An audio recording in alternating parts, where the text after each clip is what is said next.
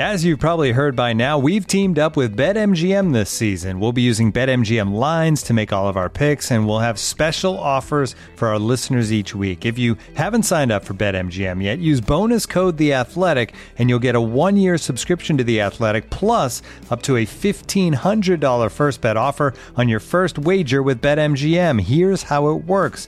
Download the BetMGM app and sign up using bonus code The Athletic. Make your first deposit of at least $10. Place your first bet on any game and claim your voucher for a 1-year subscription to The Athletic.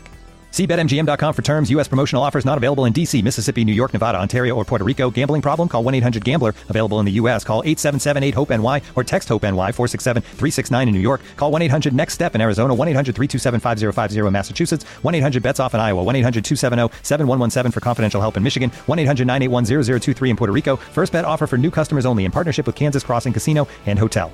Don't forget, if you haven't signed up for BetMGM yet, use bonus code The Athletic, and you'll get a 1-year subscription to The Athletic, plus up to a $1,500 first bet offer on your first wager.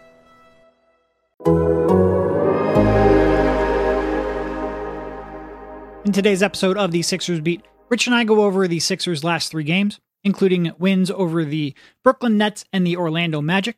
We talk about who has stepped up here in the absences of James Harden, Joel Embiid, and Tyrese Maxey. And then we give our thoughts on how they can continue that play when the Sixers stars all return. Enjoy the podcast.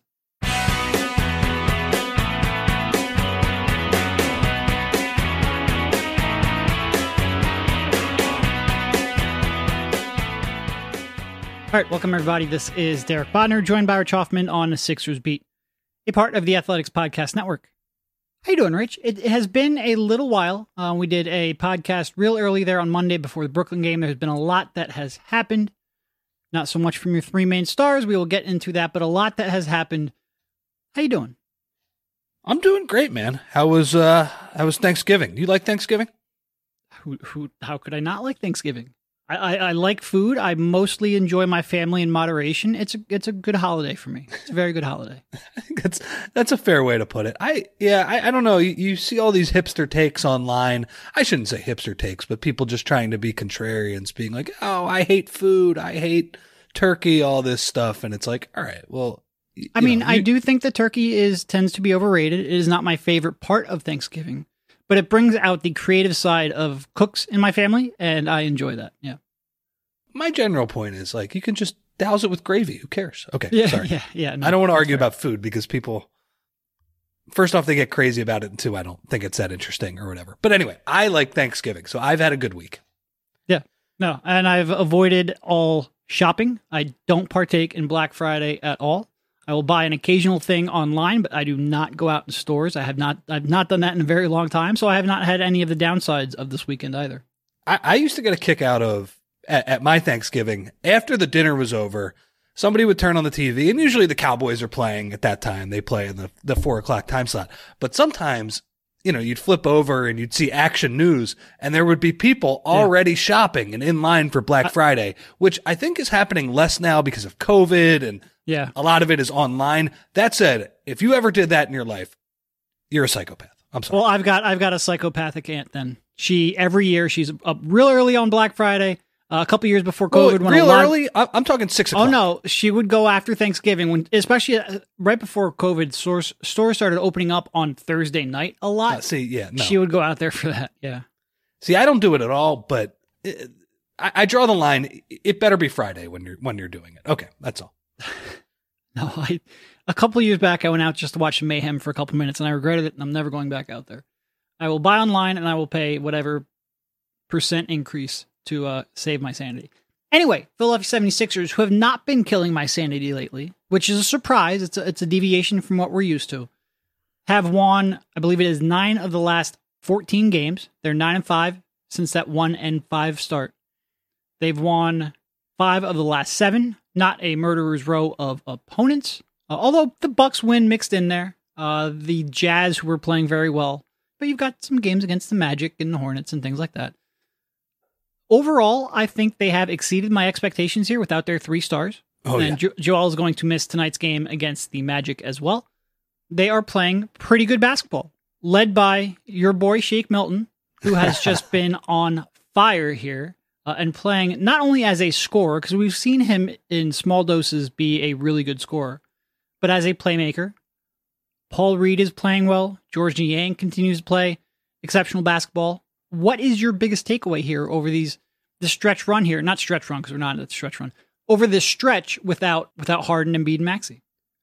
Shake is my biggest take, but let me quickly say something about Doc Rivers. I'm just imagining a 2 versus 15 or 3 versus 14 first round NCAA tournament game. I don't care who the teams are. If it was Doc Rivers coaching against Doc Rivers in that game, there is no question in my mind the lower seed wins that game like 85 to 90% of the time. Yeah.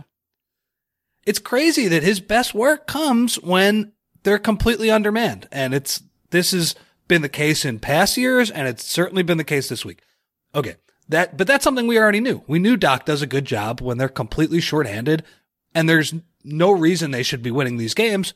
They play well. Shake is the biggest take. Good rhyme there.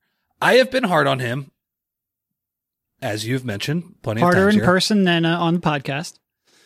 But he was bad. But here's the problem. I didn't properly account for the reason why he was bad. I think he, more than anyone, is a rhythm basketball player. I think a lot of times we use the excuse, oh man, he's not getting his normal touches. He's not getting his normal playing time. And sometimes, if you give them more playing time, they'll score more, but, what are we exactly talking about? But Shake Milton, more than anyone I have seen in the NBA in recent years, he needs the ball in his hands and he needs regular minutes. Those two things. You hear that all the time with guys like, I don't know, Charles Bassey and Isaiah Joe, who to his credit, he had a big game a couple days ago, Isaiah Joe. But it's more true with Shake. I think when most teams' 11th man are given the keys to the offense, they're going to put up some points, but they're not going to play winning basketball. Shake is actually capable of doing that for you, which makes the play when he's not the featured guy a little more frustrating, but that's who he is. So when Harden has the ball the entire game, I'm thinking back to last season's playoffs against Toronto, when Shake is getting cameo minutes and he's just taking 3 catch and shoot threes, and that's basically all he's doing. Yeah, he can make those shots. But I feel like that happens more when he's involved in the offense. And look, Joel, he complimented his pocket passing after the, I think it was after the Bucks win last week. Is that the same press conference where he said my favorite memory of Shake was when I told him I wanted to slap him? That was amazing. That Which bubble he game. left off a key point. He said he wanted to slap the shit out of him. He didn't say that in the presser, but he said that in real life.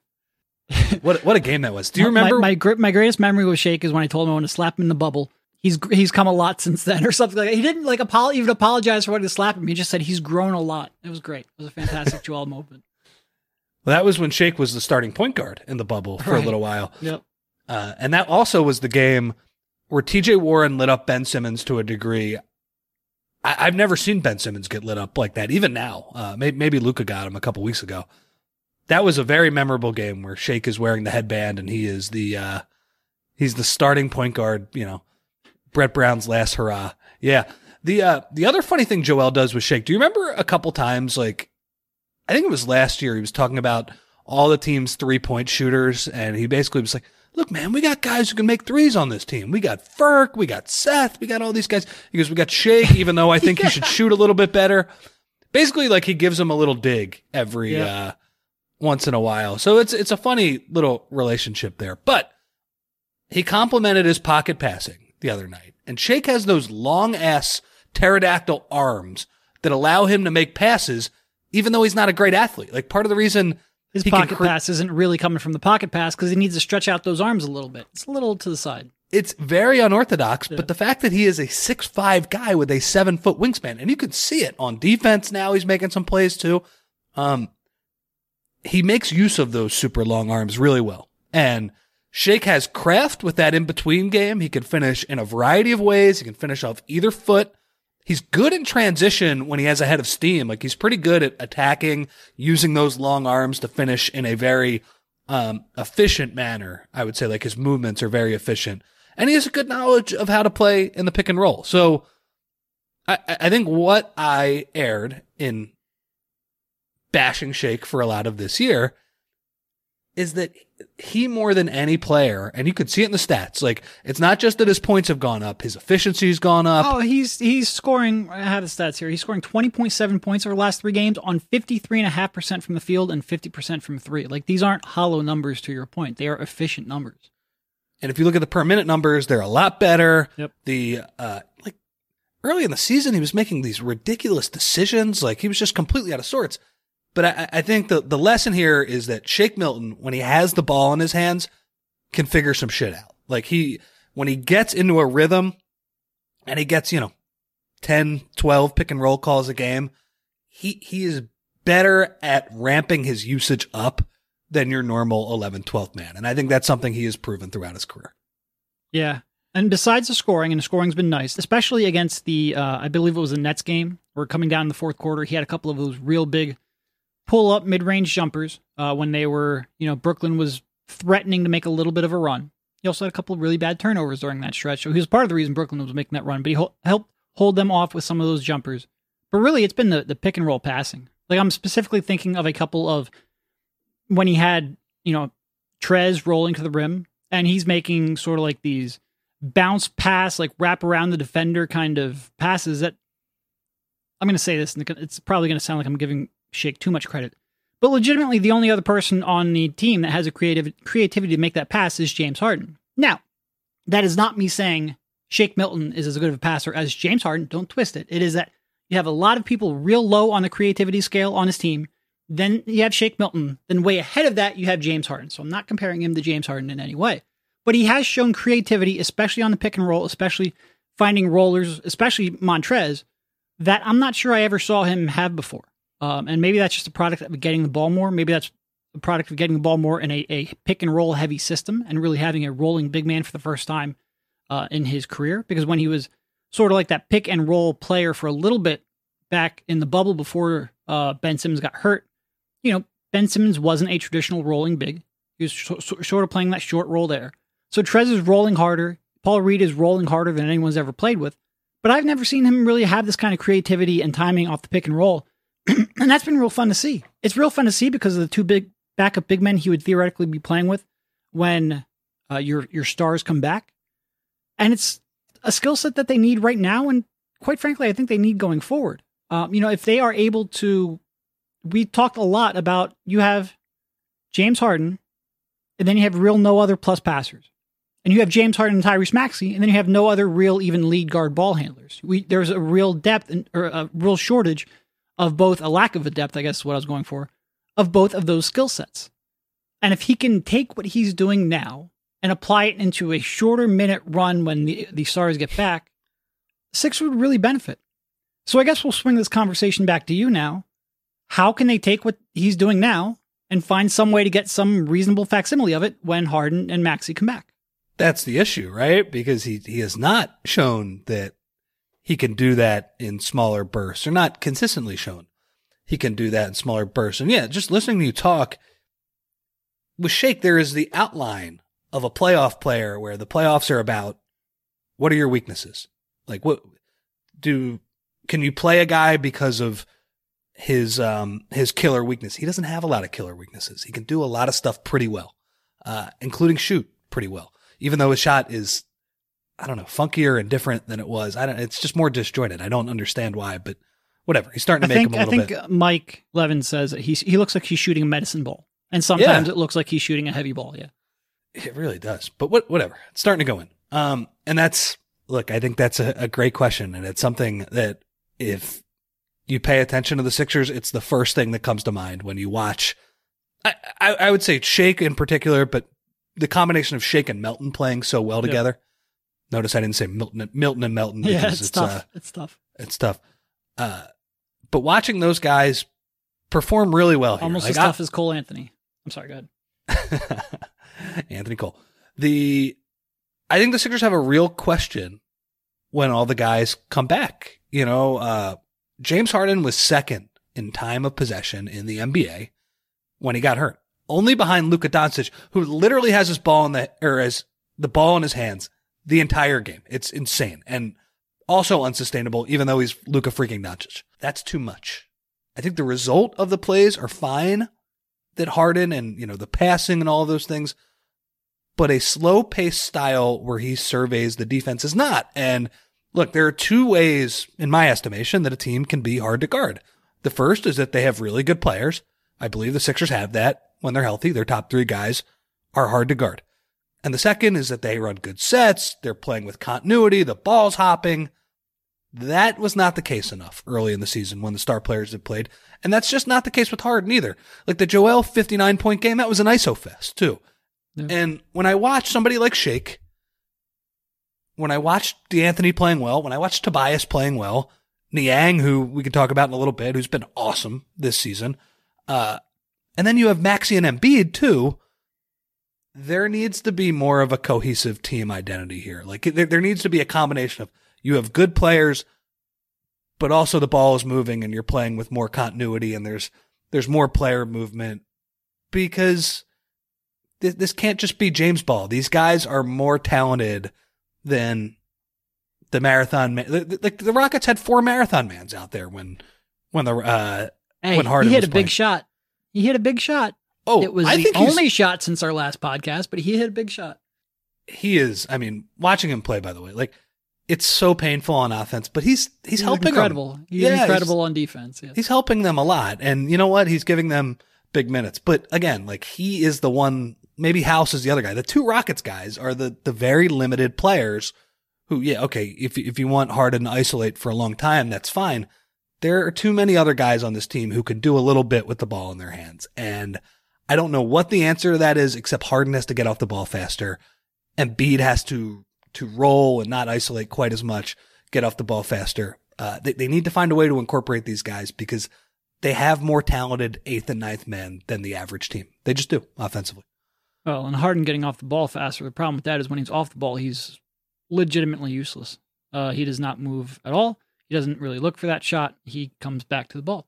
It's not easy. Yeah, I agree with you. And also, like now that he's feeling better physically, I don't think he's going to want to play that style. I think he wants the ball. I think he wants to be maybe not Houston James Harden, but, more than he was last year. I think last year he willingly came off the ball a little bit because he knew he didn't have it. I think now he wants to, he's feeling a little frisky. I don't know. We'll see. We'll see. It is tough. Like I think maybe Shake's role is just that, when all your stars are healthy, he is a, mostly inoffensive, mediocre role player. And when somebody gets injured, he can ramp up and sort of fill a little bit of that void. And I think he can even ramp up a little bit, like if Joel's out, and even if Harden and Maxey are there, if you put him with Harrell, you put him with Reed, and you ask him to run a couple of minutes there with that second unit, maybe that's how he ramps up even when Embiid's out. I don't know. I when everyone's healthy, it would be great to get this version of Shake more consistently. I'm with you. I don't entirely know how they do it. And to be honest, like this isn't the most pressing. Like Shake could have a very small role, and they'll probably still be fine offensively for the most part because they do have that much talent. Like maximizing Shake isn't necessarily the goal, but you would like to bridge the gap of what he's doing now with what he was doing to start the season. I don't know. There's a balance there. He's not getting 10 pick and roll calls a game when all of those guys are healthy. He's not. It's not the best use of your resources. That said, the ball needs to find him on the weak side once in a while because he's pretty good when he gets it. Like he's okay at it. I would say one thing, especially for him, when everybody comes back, I would like to see him on the backup units with Joel Embiid pretty much every minute they play together. And that's probably a Milton Maxey backcourt. Maybe you play DeAnthony a little bit. I guess the DeAnthony minutes are something you look for, but I would like to see him play with Joel because I think he can get the ball to Joel in those pocket pass situations. I also think he's a slightly better defender. Well, he's definitely a way better defender than Harden just because of his arms and his effort. I would like to see that, but yeah, I agree. Yeah, look, it's a bigger philosophical question. It's not just really him that made me wonder. Like their offense left me cold to start the year. I thought it would be easier. I thought they would be, I don't know. I thought their sets and their continuity would be harder to guard after it was for a decent amount last season. And they need to get back to that because their guys are proving that they're pretty good. I guess we didn't talk about the Nets game. We did not. First off, that was a great win. Like that was a very good win. Yeah.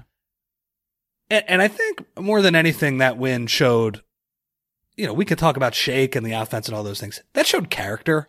Yeah, especially from Tobias. Tobias coming back like that, and I forget what he had in the second half, but he was tremendous after that injury. That was a real character performance from Tobias and the team in general, for sure. And it's just like the Orlando win the other night, too. Yes, these guys are showing that they're more capable, but they're also just showing like they're gamers. Like they play hard. They're not giving up when they're undermanned. I know they're not playing great teams, although look, Orlando got Banchero back for that game. Also, Bol is tremendous to watch, by the way. I love that he's actually a pretty good player now.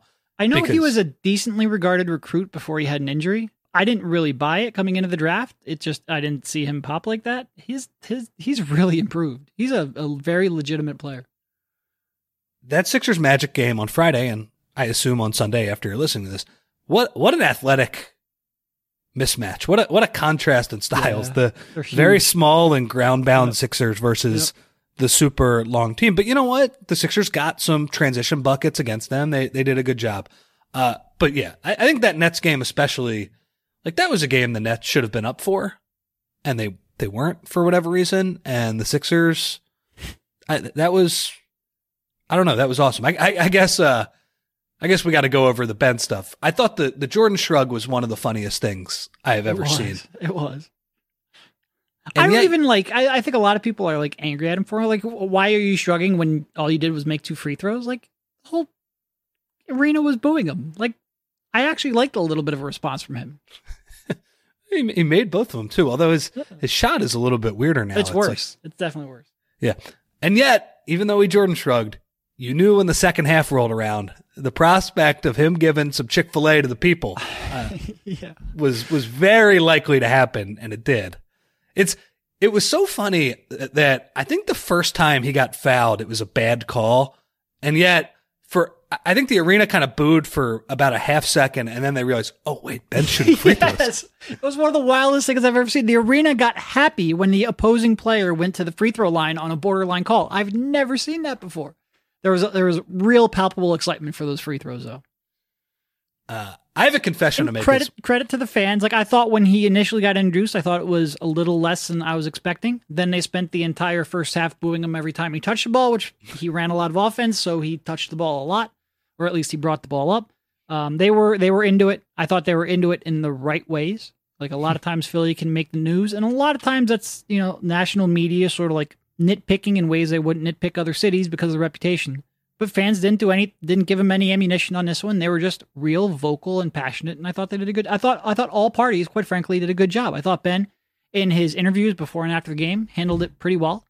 I thought Ben actually played. Like I saw some people, oh well, he's exactly the same. He hasn't grown at all. Well, if you go back and listen to our podcast from a couple weeks ago, like him looking like old Ben Simmons is a big step up. Yeah, it's a big step up. Yeah. I have a confession to make. My YouTube algorithm gives me some Stephen A. Smith. This can get to some dangerous territory here. Well, it gives me some Stephen A. Smith every once in a while, and I love it. Do you have like family members who just don't understand like social media and YouTube? They'll be like, "Hey, go to YouTube and see that video on the front page." I'm like, "Dad, that's not really how that works. Our front pages are different." I'm sorry. Go ahead. I'm sure I do. I haven't had that exact conversation, but my mom's pretty bad with technology. I'm sure she would be confused by it. But I get some Stephen A. Smith every once in a while, and he was ripping the Nets, and I was like, okay, I'm going to click on that.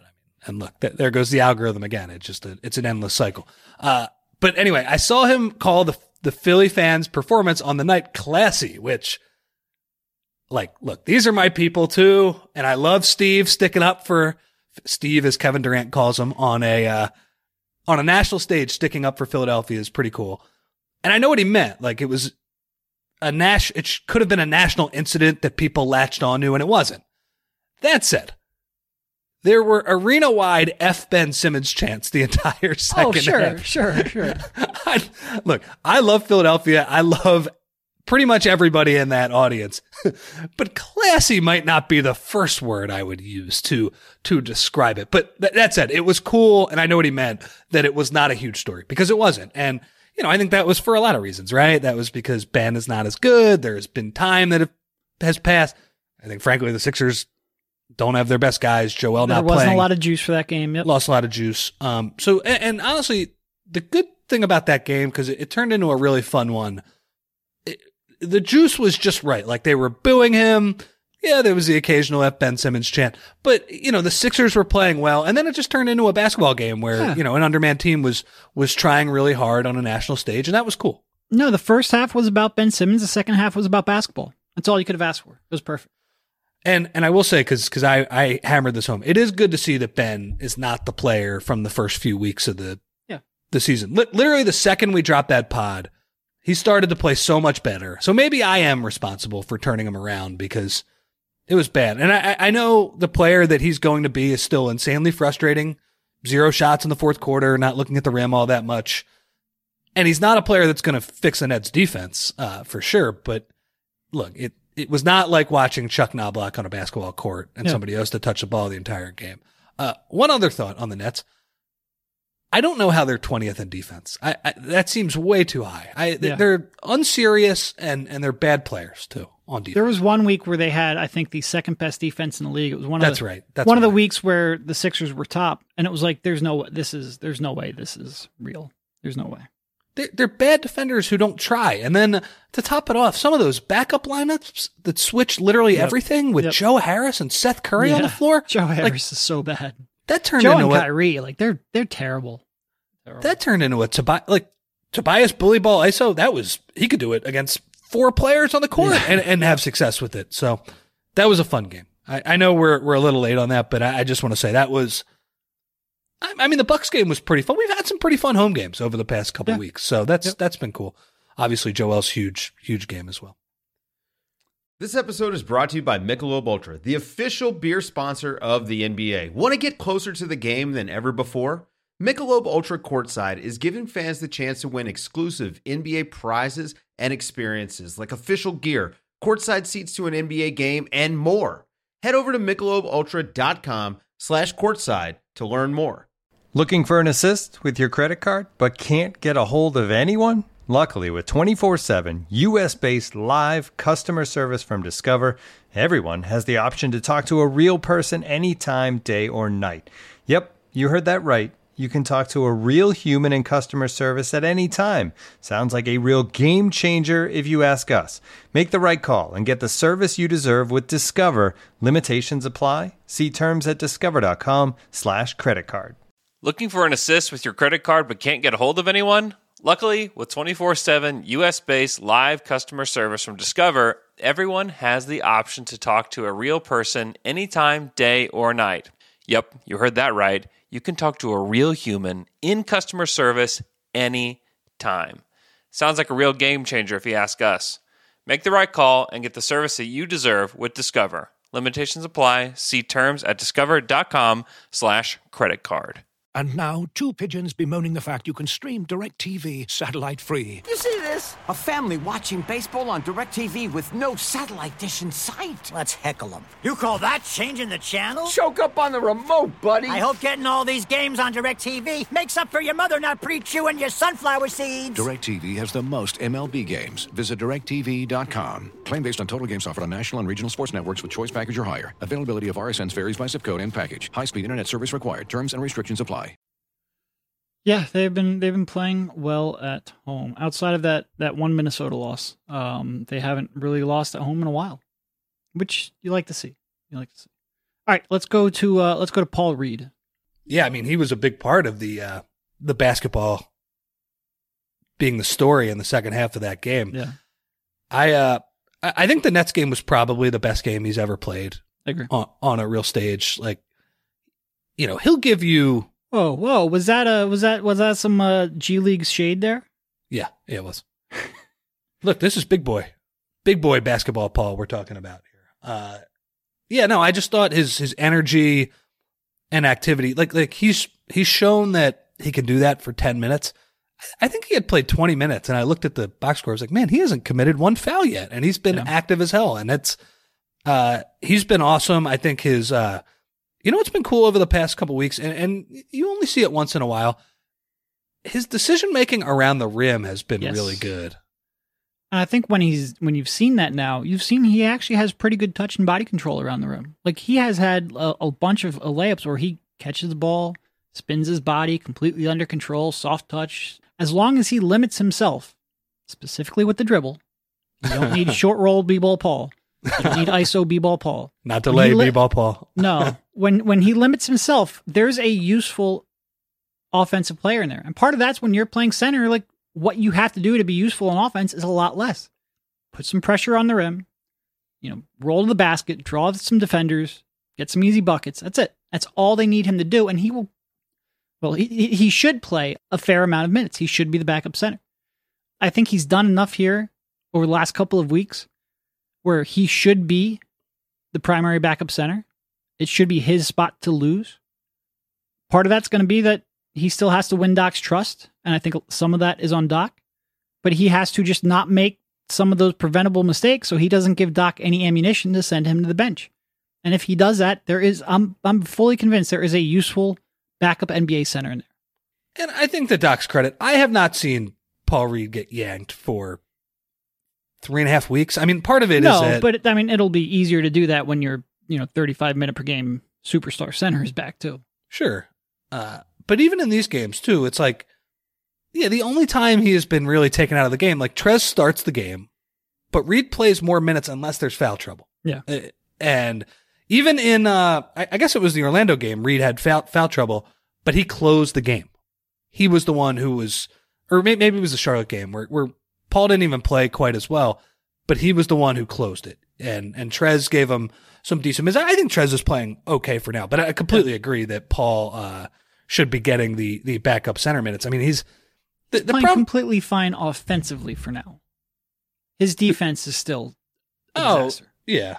I mean, and honestly, his offense too is he's just a much more natural playmaker than Reed is. I mean, center right now in the NBA, it's a passing position. A lot of it, like it's a lot of pass and screen and get your guards open. It's a huge connector type of position, and that comes a lot more naturally to Trez, which is important for him because him as a finisher, I know he gets some runouts, he gets some dunks, just screaming at the cat right now, unbelievable. All he wants to do is, I've got a mic stand. He just wants to use it as a scratching post right now, and it's driving me insane. So, B-ball Paul at the rim is shooting 71% at the rim. Trez is shooting low 50s, 58%. That has gone up a little bit.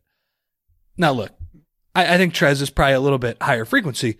That said, the problem with Trez is that he doesn't make the contested layups anymore. He doesn't beast the guy for a rebound, go through his chest and finish. That's Clippers Trez would do that. And you're not getting that from him. So yeah, agreed. Like Paul Reed at some point here is going to have to be the backup center. Primarily, look, he's still going to have some bad games. He's still going to drive you crazy, but I feel like he's gotten a lot better offensively after, a dreadful week. I don't know, what was that, 3 weeks ago, where he was just horrible offensively. I mean, God, the pass he made after the rebound, he had an offensive rebound against Orlando, and then he threw a cross-court bullet straight into Tobias Harris's shooting pocket for a three. I mean, that's good stuff from him, man. That's what this team needs. Don't turn the ball over. And, yeah, he's been good. Yeah. No, he has. He has. Him and George. And I'm not really sure how much we can talk about George because it's just like, I think all pretty obvious. Like, he's shooting the snot out of the ball. He's giving you way more off the dribble and attacking closeouts than any of us would have had any real reason to expect. And quite honestly, like, I think he's moving his feet a little better defense, certainly than he was last year when he was playing through, what was it, a knee injury at the time. But even I think when he was in Utah, like, he seems like and look, it's not like he's in perfect shape, but maybe he just got a little bit better in shape and he's moving his feet just a little bit better and he's a little less noticeable on defense. He's playing real well, and he's obviously competing. He's obviously trash talking. When any time period where he makes 60% of his threes, there's going to be, like he has in the last 3 games, there's going to be a lot of trash talking that has come through both in person and on the broadcast. He's given them a real dose of offense, shooting, energy. He's played real well. Give the people free chicken nuggets. Give the people free chicken nuggets. Yeah. No, that was very funny when he said that in Orlando. I wonder if the Magic guys were like, what the hell is he talking about right now? I mean, that might be the best trash talk. Obviously, he should be a fan favorite because of that. You mentioned his body. The other thing I like about George is like, he'll bring it up off the cuff. He'll be like, I don't look like an NBA basketball player. He's like, I get it. Yeah. He gets in a little bit of a tussle with Ben Simmons, but because of course he is the one who does that. But yeah, it's like you said, the big thing is that he's shooting 46% from three on almost 10 attempts per 36 minutes. That's, like you said, that is, in layman's terms, shooting the snot out of the basketball, and also shooting 54% from the field on twos, which is close to a career high. And it's, I think we've mentioned this before, but when you play this drive and kick offense, when you're undermanned and the floor is completely spread, he's pretty good at attacking a closeout. Like, he can actually get shots off. Now, sometimes he'll run into a guy on a Euro step and he'll throw up a floater and maybe it goes in or it doesn't. But that's the perfect description too, because he literally just runs into him. His foot speed's never going to win a race. And when that defender, he thinks the defender's not off, or when he thinks the defender is off guard and he's not, he runs into him. It's a good way to describe it. He runs into guys a lot though. And he gets a couple of, if the defender is not positioned correctly on a slot drive, he is so slow that he gets end ones because the ref sees that contact more easily than they would. He's the opposite of Tyrese Maxey. Tyrese Maxey has to accentuate that contact. George doesn't have to accentuate it because it's like, I mean, it's like you're watching it in slow motion to the point where, and he makes those finishes. So he's look, man, I think obviously he's a really good shooter, and that is something we talk about a lot. He's a guy who talks shit, which is perfect for Philadelphia. But the other thing that has translated to the NBA, and not on a huge role, it's kind of like we're talking about with Shake, not asking for George Niang pick and rolls here. But George Niang, when he was the minivan at Iowa State, like he was, he could pass. They would run the entire offense through him, and he's a super skilled basketball player in a lot of different ways. And you see that. So a super skilled basketball player in a YMCA body. Yeah. Yeah, exactly. Which is why was, what was it, the biannual except? No, it wasn't biannual. It was part of the mid-level exception, only part of it. That said, kind of a steal for that contract. Like if you're telling me you're getting a super positive regular season player for the full mid-level, they didn't even have to pay that for him. So he's been really good for them. So we're not getting a reprieve yet on the injury front for Sunday's game, as Embiid, Harden, Maxey, and Thibault are all listed as out. We don't really have a true update on Joel Embiid. The initial diagnosis was he missed those first two games, the Brooklyn and Charlotte games, and then be reevaluated. We haven't necessarily gotten a full-fledged release on that reevaluation and how long you can expect him to be out. He has obviously now missed one more game and another one coming up here with that foot sprain. So I think Maxey is probably, maybe about 2 weeks away, and Harden probably at least another week, maybe another 2 weeks. So we've still got some games here to tread water, but hopefully the reinforcements are on their way soon. They've done a pretty good job here of holding the fort while that happens. Yeah. Is there any, as we kind of close this off, is there anything you're really looking for here in this upcoming stretch? We've got obviously the second in Orlando here on Sunday, Monday in Philly against Atlanta, and then the Cavs, Grizzlies, and Rockets. Two pretty interesting games there against the Cavs and the Grizzlies before the schedule gets easier once again.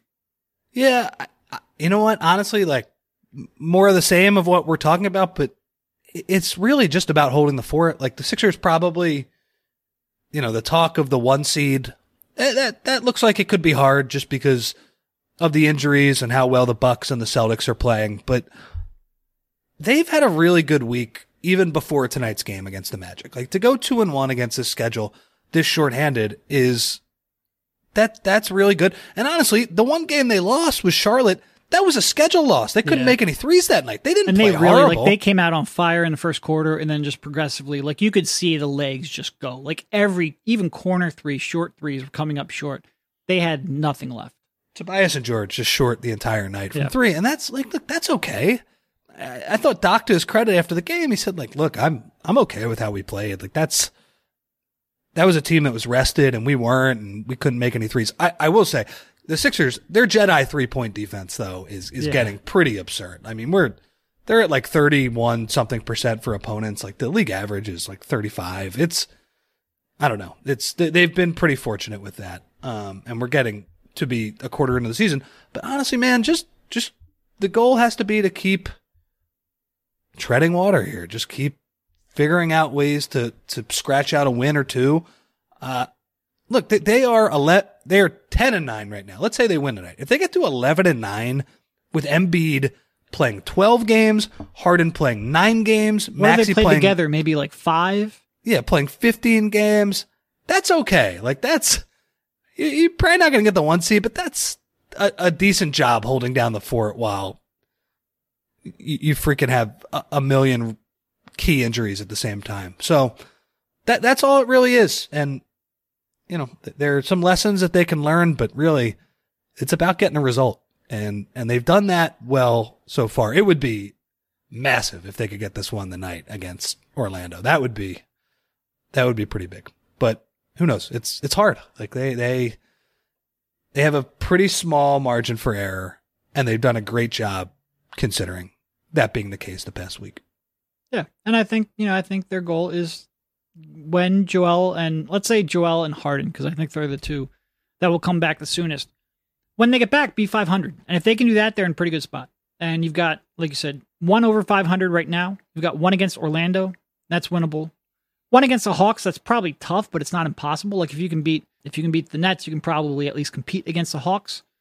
And then you've got, Cavs, Grizzlies, tough games. Rockets, Lakers, Hornets again. Like you've got some winnable games. And then it gets tougher again after that. Joel should be back by that. Yeah, Joel should be back. Harden should be back. Harden could be back by the time you get to, Lakers. By the time you get to the next homestand.